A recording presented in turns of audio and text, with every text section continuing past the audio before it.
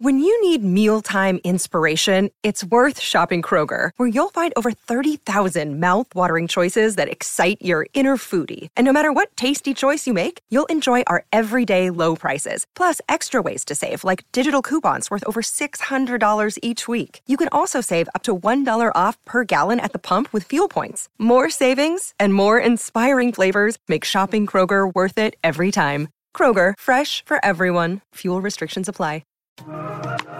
It's time to break the silence and open up the dialogue around the topics of miscarriage and baby loss. No more shame, no more taboo. Let's ditch it for the sake of our children. The ones who are, the ones who will come. And in memory of the ones who never came to be. This is the Worst Girl Gang Ever podcast. Hello and welcome to this week's episode of the Worst Girl Gang Ever. Today we are joined in our virtual studio by Megan Campbell. Hello, Megan.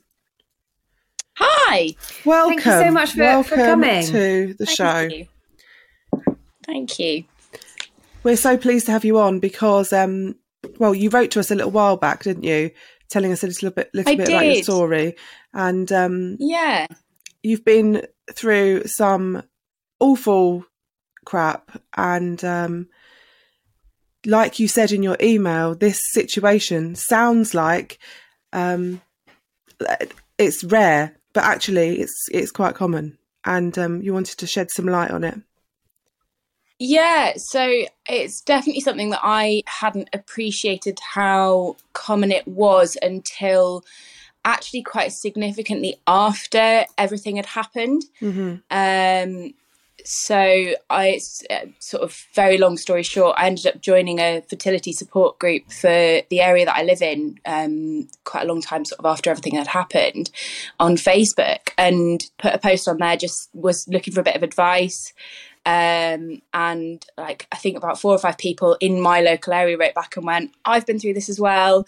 You're not the only one. And I think fertility issues, loss, miscarriage, all of it can feel really isolating, which is something that you guys are obviously great at, making people feel much less alone. But I think from the perspective of what happened with me, I felt really alone because it felt like it was such an unusual scenario, and I kept being told by medical professionals, you know, this is really unusual, we don't normally see this, which probably sort of compounded those feelings a little bit, and made it sort of feel even more like, well, there must be something wrong with me because I'm the only person ever that they've seen that's had this happen. So what's wrong with me? What's meant that this has happened to me? Sort of why me? I suppose a lot of loss comes into that sort of why me bracket, but sort of compounded that feeling. Could you tell us a little bit about what did happen? So me and my husband, one of those really annoying couples where we sort of tried once, got pregnant, really sort of lucky, I suppose, or then turned out not so lucky. Went for an early scan because I used to work in neonates, so I used to deal with a lot of premature babies, knew a little bit more than I suppose probably the average person about loss and miscarriage because I'd seen a lot of it. And from that really wanted to go for an early scan for a bit of reassurance. So we had this lovely early scan at about 8 weeks, was told, oh, everything looks really good, you know, there's a heartbeat there, no reason for any concerns, didn't have any bleeding, anything like that. Went for our 12-week scan, which ended up being slightly late because of the area that we live in. The hospital was running behind with appointments, so I was nearly 14 weeks by the time we went for our 12-week scan. Got in for that appointment, sat down, everyone's going, oh, you know, it's all going to be fine, you've not had any bleeding, anything like that. Went in for our scan and heard those horrible words. We're really sorry, we're not seeing what we're expecting to see. Had a pretty rough road with that because they said that things had stopped at about 8 weeks, so it must have been literally days after we'd been for that early scan. So because it had been so long, they were quite concerned about me either sort of having a natural management or a medical management. They were sort of quite keen to intervene quite quickly. So that scan was on the Thursday and I went on the Saturday for a surgical management under local anaesthetic. So I was awake. which was definitely the right decision for me at that time, but none of it's a nice experience, I suppose. But that was pretty rough. Why was it done under local? So they offered us both. They offered us a D&C under general, and they offered us under local, but the local meant I could go home the same day. And I really didn't want to be on a maternity or gynae ward with people going through terminations for whatever reason or other loss. I kind of just wanted to be in my own space. Yeah. So I think for me the big thing was wanting to sort of be in and out as quick as I possibly could, because it meant that I could deal with things in my own environment rather than being in that sort of clinical environment. Given the fact that I'm a nurse is pretty terrible, really, isn't it? But just hated being in hospital for any stretch of time. I think it makes complete sense. Why would you want to be there any longer than you need to be? Exactly. So it was definitely a case of trying to get out of there as quick as humanly possible. So that was the Saturday. We actually ended up going to see my parents. They've got a holiday home, so we went to see them for a few days over there and just had a bit of a break with them, which was probably really good, because I think I would have just curled up in a duvet and tried to block the world out for weeks if I hadn't done that. So that was probably the best thing for me at that time. Sort of fast forward a little bit, so that was the January. It took me quite a long time for my cycles to come back after that.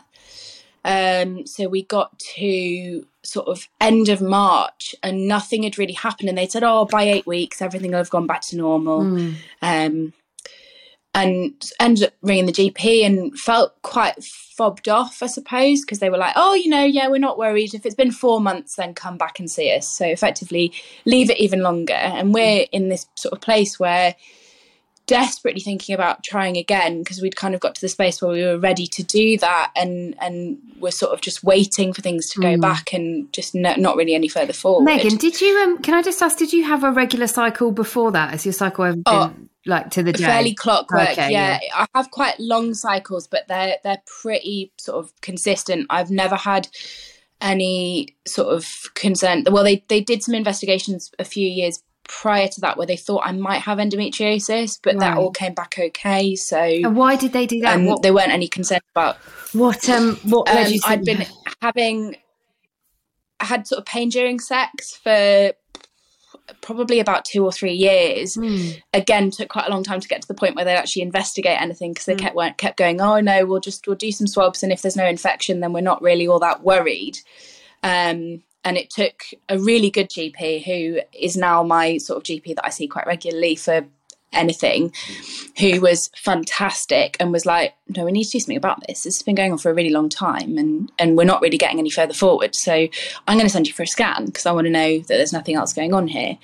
And that all came back okay. They sort of were quite happy that everything else looked normal. So they said, look, we're not concerned that there's anything going on here. We'll leave you. If you want to come back and chat about anything else, then obviously do so. But I mean, at the time it was like, okay, we're reassured that there's nothing obviously wrong. So kind of left it at that point. So my cycles took quite a long time to come back. I think it was the April that I sort of first got a period after it was the very beginning of January, and it was towards the very end of April. So it was coming up nearly 4 months for my cycles to actually come back to normal, which obviously you do start to worry. You think, is there something wrong? Pregnancy test had been negative, like they'd asked me to do the 3 weeks afterwards. So they were saying, there's nothing we can do. It's just a case of you've got to wait. Then found out in the May that I was pregnant again, which was obviously a really nice surprise, but then sort of tied in with all that really scary, what if something goes wrong again? Yeah. And this time round had quite a lot of pain and some bleeding, which was then even less reassuring. I ended up actually going into A&E early hours of a Sunday night into a Monday morning I was about 6 weeks, I think, at this point, to have, because I was concerned that I might have an ectopic, because I had all this pain and this bleeding and it wasn't getting any better, it was getting worse. Went in, ended up sitting in A&E for hours, as you do. Ended up going up to see early pregnancy gynae, and they did a scan, said it was too early to see anything, so to come back. Went back a week later and they found that I had an ectopic. So based on sort of advice by the hospital, what they'd said based on all they'd seen, they said, we should probably just remove your tube, because the chances are if we try and remove part of your tube and just remove where the pregnancy is, then you probably would lose your tube anyway. So we'll remove your tube. Megan, did your pain and bleeding continue in that week where you were the whole time to go back? Yeah, the whole time, and very little. No one was really that concerned, which I think probably made it even worse, because I was sitting there going, there must be something wrong, and no one seems all that worried about it, so why? And I guess you're also in that limbo where you have a little bit of hope as well. So you think, everything must be going wrong, but people say that bleeding's normal, and these pains could just be stretchy pains, and you sort of you think it's doomed, but there's just that tiny bit of you that thinks, it could all be okay. It could just be okay, and especially we'd had blood tests done, so we had bloods when I went into A&E, and they got us to come back 2 days later, and they were like, if your HCG levels have doubled, we're not worried, because that's a really good sign. And they had. So we'd sort of been sat in this position of like, it might be an ectopic, but actually it's probably not, because the blood tests are all showing that everything's progressing as it should be. That was a huge knock, I think, for both of us. And I think the other element of that is, actually, if you lose a tube, then there is some loss in your fertility. So desperately wanting a baby and then being told, actually after this your chances of conceiving are going to drop because effectively there's less chance of it being possible. That was pretty hard to hear, especially having sort of already suffered with the loss prior to that. So it was sort of sitting on 2 losses within less than 6 months. And then we got to the month after, so the July, I thought I'd had a period and it wasn't. So Megan, you had that tube out, that first tube? Yeah, first tube out, lovely, keyhole surgery, recovery time, everything else, started to sort of feel like myself again. So that was the end of May. Did you know about the whole the fact that the tube can go and get the egg from the other side? Yeah, so they did explain all of those things. It's amazing. It's so clever, so clever. So effectively, even with one tube, it can still access both of your ovaries, which is like the coolest thing ever, but so random. And they're sort of like, we don't really know how this works, but it does. It just does. I was like, okay, well, we'll roll with that. I didn't know until when I was pregnant with my son, they said to me, I had the first scan, and they said, we can see that he's come from the left this pregnancy's come from the left ovary. And I went, no, that's not possible. I haven't got a left tube. And they were like, Laura, you're a nurse. You should know this. And they told me, and I was like, wow. No, but why would you? It is this assumption that people have this knowledge, and like, why would you know that? How would you have any idea that that's a possibility without having been told it? Isn't it mad though that all this, like, we have this sort of the woke generation, and yet we don't have a fucking clue what's going on inside our own body. I found that really difficult part of losing a baby, the fact that I had no idea what to expect after I found out that the baby had died, and I'd had a miscarriage as well, and I didn't know what size it would be, and I was too afraid to ask because I felt like so ignorant. I just, how can all this be going on beneath the surface and I have no idea? It was just, I just found it really sort of humiliating is probably too strong, but a real, it's embarrassing, isn't it? Yeah, it is embarrassing. It's just like, how can I not know this about my own body when we sort of, we're all womanly and great and amazing, and then actually, who knew? I've got no concept of what this is actually going to be like, and I also don't necessarily think. I mean, my experience, in as much as it's not exactly a positive experience. The staff were really lovely, who I had to deal with in that scenario, and they were sort of really. They would sort of explain things really well, and they were really sort of comforting, and they were as good as someone can be in that scenario. But But even then, I remember being told when I left the hospital, oh, you'll get some mild cramping.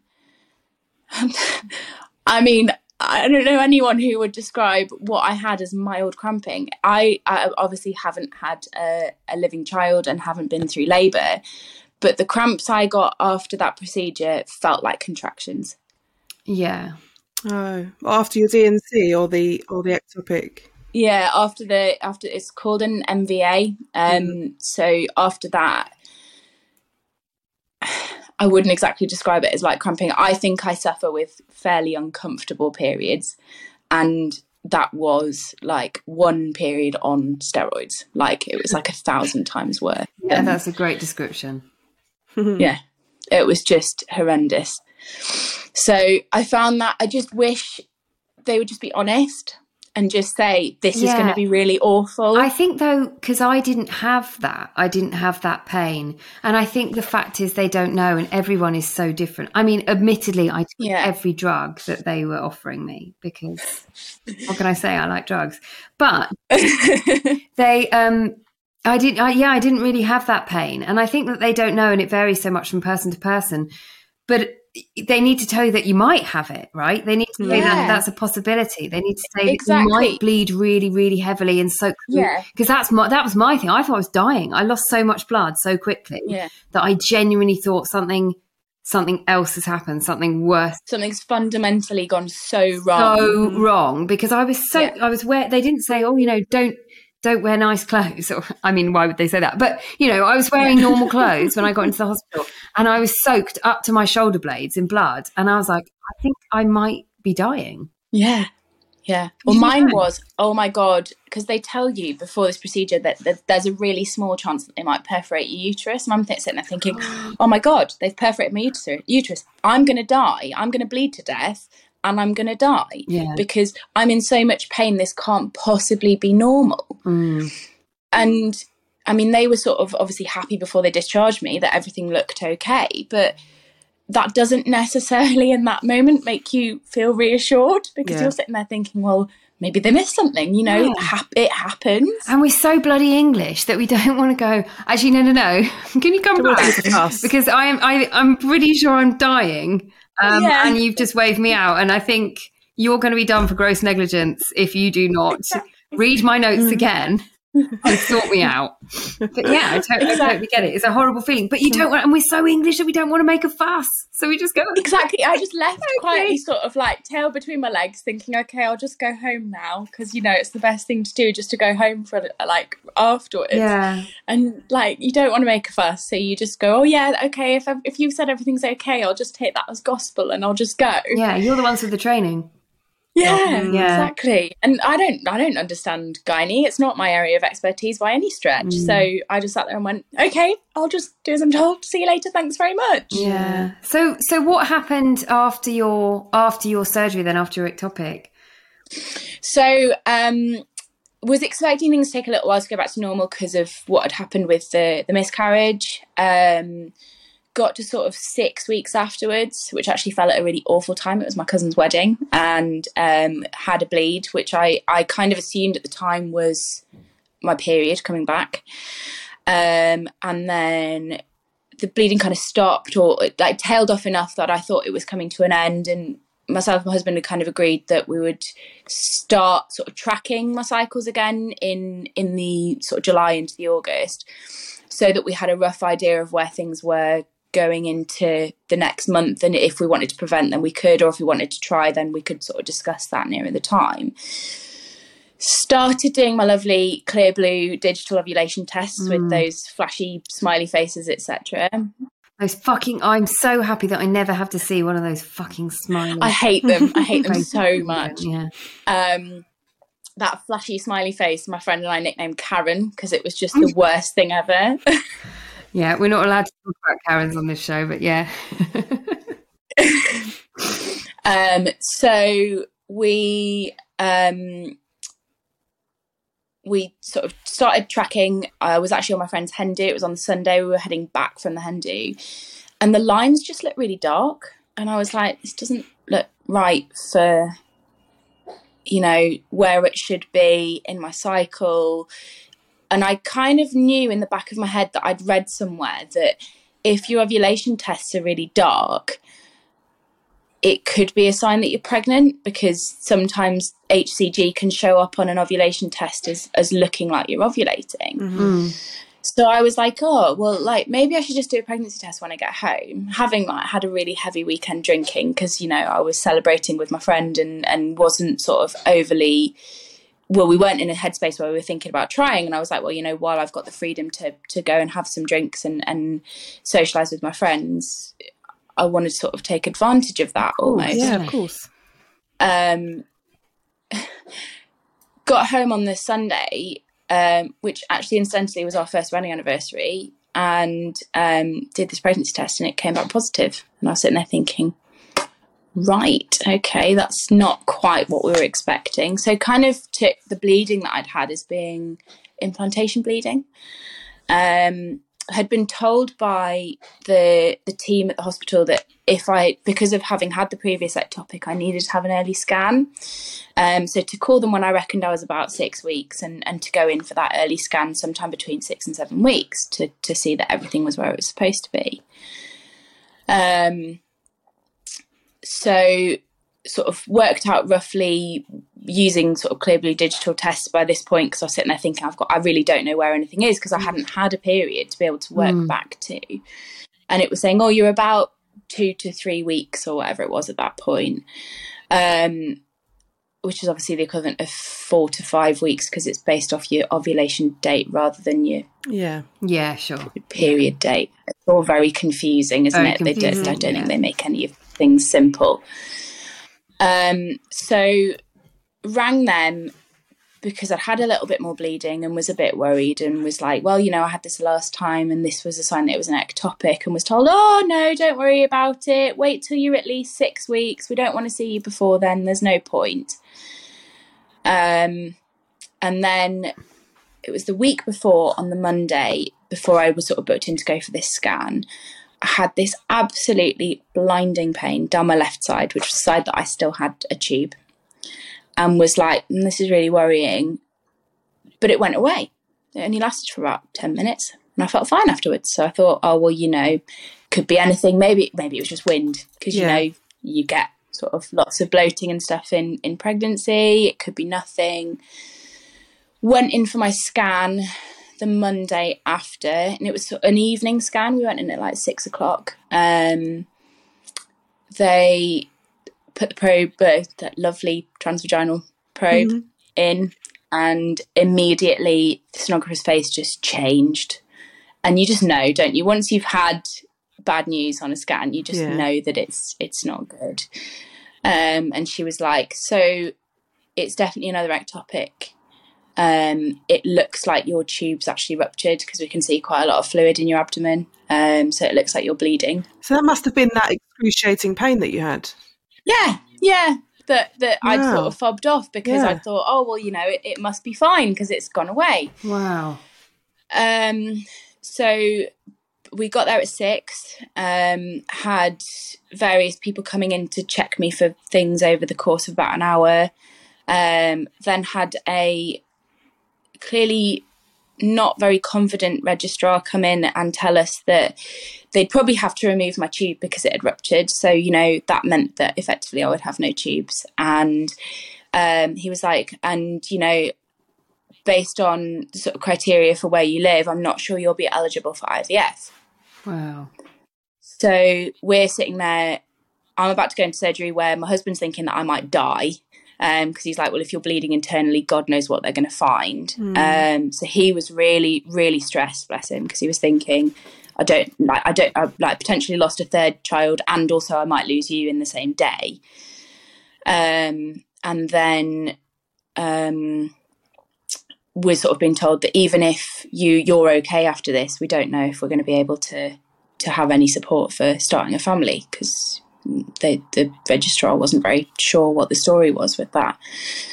So I bless him at this point, I'm hysterically crying, thinking, right, so that's it, that's motherhood, as a sort of like the door's closed. And I remember being sat in this room waiting to go down to theatre, and him holding me up while I hysterically bawled my eyes out, because I was sitting there thinking, well, how has this happened? How has so much happened in such a short space of time that we're now in a situation where we're potentially never going to have a family? And if we do have a family, how much is that going to cost us? Because we all know that IVF is not exactly a cheap process to go through. And who knows what state I'm going to be in if I do get out of this surgery okay. So that was pretty horrendous. I mean, I really feel for him. I'm not sure how he left the hospital at that point, because I don't actually know how that would feel to be the one having to sort of walk away. Like effectively I got wheeled down to theatre and went to sleep, and that was it. And yes, okay, it was really traumatic prior to all of that, but for me, once I was asleep, that was that, and I was sort of in the hands of the surgeons, and he had to just go home and wait to hear if I was okay, and go and get me some clothes and things, in the hope that when I got out of surgery, they would get a phone call saying, you know, everything's okay, she's all right. So I think that's probably, it's funny, it's something that we talk about, is I definitely found the miscarriage the most traumatizing, in terms of sort of still now, if anything triggers me, it's much more to do with the miscarriage and that experience, and the sort of being told we're not seeing what we're expecting to see. Whereas for him, that second ectopic, he's still quite scarred by. Yeah. Do you think seeing a heartbeat and then that being gone? Yeah, I think that was the big thing for me, because I think I'd thought, you know, we've got to the point that there's a heartbeat, everything's got to be okay now. Whereas because I had the bleeding both times with the ectopics, I just thought, oh, there must be something wrong. And you do, as much as there's that little fragment of you going, it could be okay, early bleeding in pregnancy can be normal. I think in the back of my head there was always that element of, there's just something not right here. So no tubes, which was pretty unpleasant. All the surgery recovery in such a short space of time, equally pretty unpleasant. Were you when you came around from the second ectopic, and obviously you had to come to terms with the fact that you no longer had any tubes, were you offered sort of counselling, fertility counselling, or anything like that at that stage? No, nothing. So the only time we've ever been offered any counselling was after the miscarriage, which I did take. Spoke to a really lovely lady sort of through the hospital, who was fantastic, but where we live, we're kind of between two hospitals. So the first time we were actually going to hospital that's slightly further away, because that was where I'd said that I wanted to sort of give birth, and that was where we'd been for the scan. Yeah.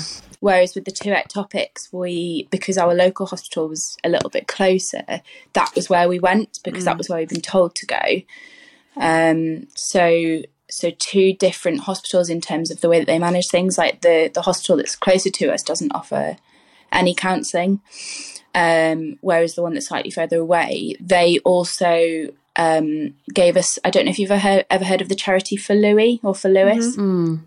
Yeah, it's like a 4, isn't it? The number 4. Yeah. So they gave us a memory box from there, offered us quite a lot of sort of additional support. So we're really good in terms of sort of counselling, you know, if you need this, then this is available.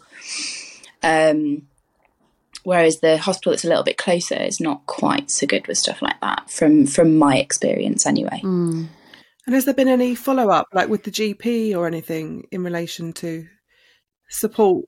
Yeah, the GP was great in terms of sorting out sick notes, time off work. Did say that if I wanted some counselling, it was there. And the counselling I'd had, they did say that if I ever wanted to get back in touch, it was kind of like a bit of an open door policy. They would just take me back on whenever I needed it. And at points, both myself and my husband have done that. So Connor's had some support from that side of things as well. And I think actually probably needed it sooner than he maybe did it, but sort of typical man was like burying his head in the sand that he thought he was okay and possibly wasn't. But I think, in fairness for both of us, it was definitely something that was needed at different points.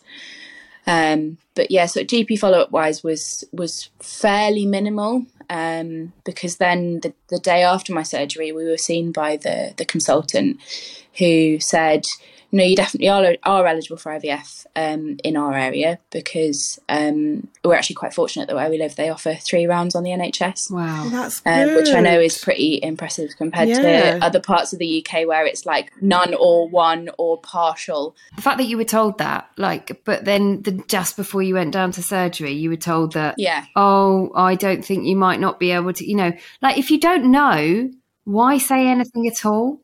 I don't know how I would feel about being told that I was going to be infertile and there was no plan or no hope. Yeah. So we're effectively going to make you infertile because we're going to remove your other tube. But actually, beyond that, we don't know whether you're actually eligible for any support, because this person clearly wasn't very sort of clued up on what was going on in the area in terms of what's available. But it can't be that difficult to find out. No. And I also almost think in that scenario, if you don't know, actually, I didn't need to know that at that point. It could have been a conversation for afterwards or the next day, or... You've got no choice, right? You've got to have the tube out. Yeah. So actually... Yeah, exactly. Whatever the follow-up is going to be, you need to have... Could have waited. So some reassurance. Exactly. We'll look at what is on offer, and we'll give you all of the options, all of that sort of stuff. We'll discuss that with you afterwards. Yeah, agreed. It's just, it was just, I think, one of those things, unfortunately, the person that we spoke to just didn't know, which is, but then probably shouldn't have said anything because we didn't ask. It was just volunteered information. So you almost think, well, actually, maybe just don't say anything. Yeah. So how are you now? What's going on? What's the latest? So we have just received on Saturday, actually, so only a couple of days, our initial appointments to go in for blood tests and consent forms to start IVF. So we're hoping that will be in the next few months, I suppose. We got referred pretty much straight afterwards, so that was August time last year.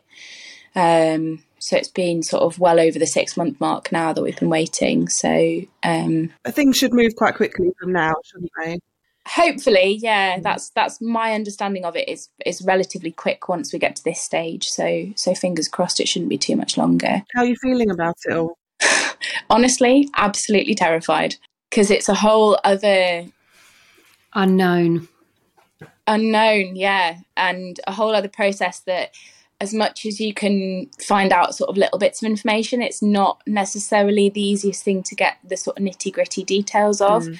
Because it's so individualised, because they base all your drug regimes on your bloods, and they base that on your age and what's going on with that particular person, and you don't necessarily know what each individual person's circumstances are. So we'll just have to see, I guess, and go with it. And considering I'm a nurse, I'm rubbish with needles. I'm absolutely terrified about the injections. How's Connor with needles? Can he do them? Oh, he's going to have to. He's been told there's literally no room for negotiation. It's like, you're going to have to, because I absolutely cannot do it. There's no way. Oh, gosh. Well, we wish you all the luck with that. Yeah. Thanks. And we hope it all goes well. Yeah. Thank you so much for sharing your story. So sorry that you've been through such a traumatic time. Like, it must feel now that you've got so much to grieve for and so much to kind of, but the IVF process has started. So, like, make sure you take some time for yourself and time to kind of explore everything and be kind to yourself. Yeah, we sort of made that sort of 6-month waiting period a bit of a, let's go and do some nice things. So we've been away on holiday and done sort of a few self-care things over the last few months, which I think was probably needed for both of us. Yeah, that's good to hear. So I think it's something that we're trying to be better at as a couple, is take time to do a bit of self-care in between and actually look after ourselves a bit better. So that's probably the one thing that I would say has been a bit of a positive from the whole experience, is we've actually probably made a bit more effort to look after ourselves better. So yeah. Wonderful. Well, keep us posted, won't you? Keep in touch. Let us know how you get on. I will do. Yeah, absolutely. And just thank you guys so much for everything that you guys do, because it's amazing, and it's something that I stumbled across quite late in our loss journey, I suppose.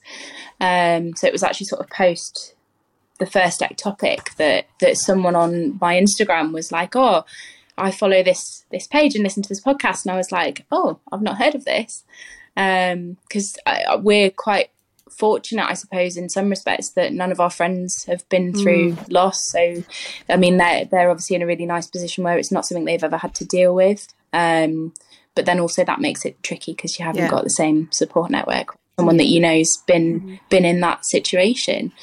So, I just wanted to say a massive thanks to you guys, because you guys are great, and it's been a massive support for me. Like, the podcast is great, and it's a really nice thing. I know that when we were messaging to arrange this recording, Megan, I mentioned about Charla's episode. You said you'd listened to that one. Yeah, I went and had a listen, and it's really helpful because I stumbled on it so late. There's no way I could have listened to all the episodes. There's so many. But I sort of picked through, and I hadn't realised that Charla's one was quite similar in terms of her situation. So that was really helpful. And of course, Amber, she had both of her tubes removed for a different reason, but was in the same, ultimately in the same situation. And another incredible person in terms of what she's doing. It's just all this sort of campaigning to make things better for people, which is, it's nice that there's a scenario where people who've been through like the worst points in their life are able to try and make a difference for someone else who might end up being in the same position, or might not end up needing to be in the same position because of the support of others. So that's a lovely thing. It's about trying to make things look different for someone that comes next, right? Yeah, exactly. And if you can do that, then that's, in my opinion, it's a really positive thing, and it's a great place to be. Yeah. Oh, thank you so much. It's lovely to be able to provide that light in someone else's darkness. But thank you for saying, and thank you so much for joining us. And as Laura said, do stay in touch. Thank you so much for having me. It's been really nice to be able to share. Good. Lovely to meet you. Good. Take care, Megan. Thanks, guys. Take care.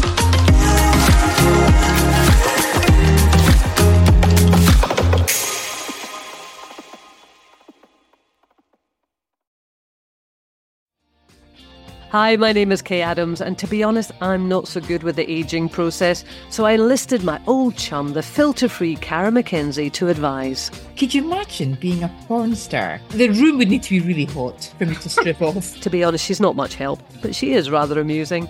And along with some great guests, Joe Brand, Andy Oliver, Anton Dubeck, Ruth Langsford and Craig Revel-Horwood, darling, we are learning how to be 60. Listen wherever you get your podcasts.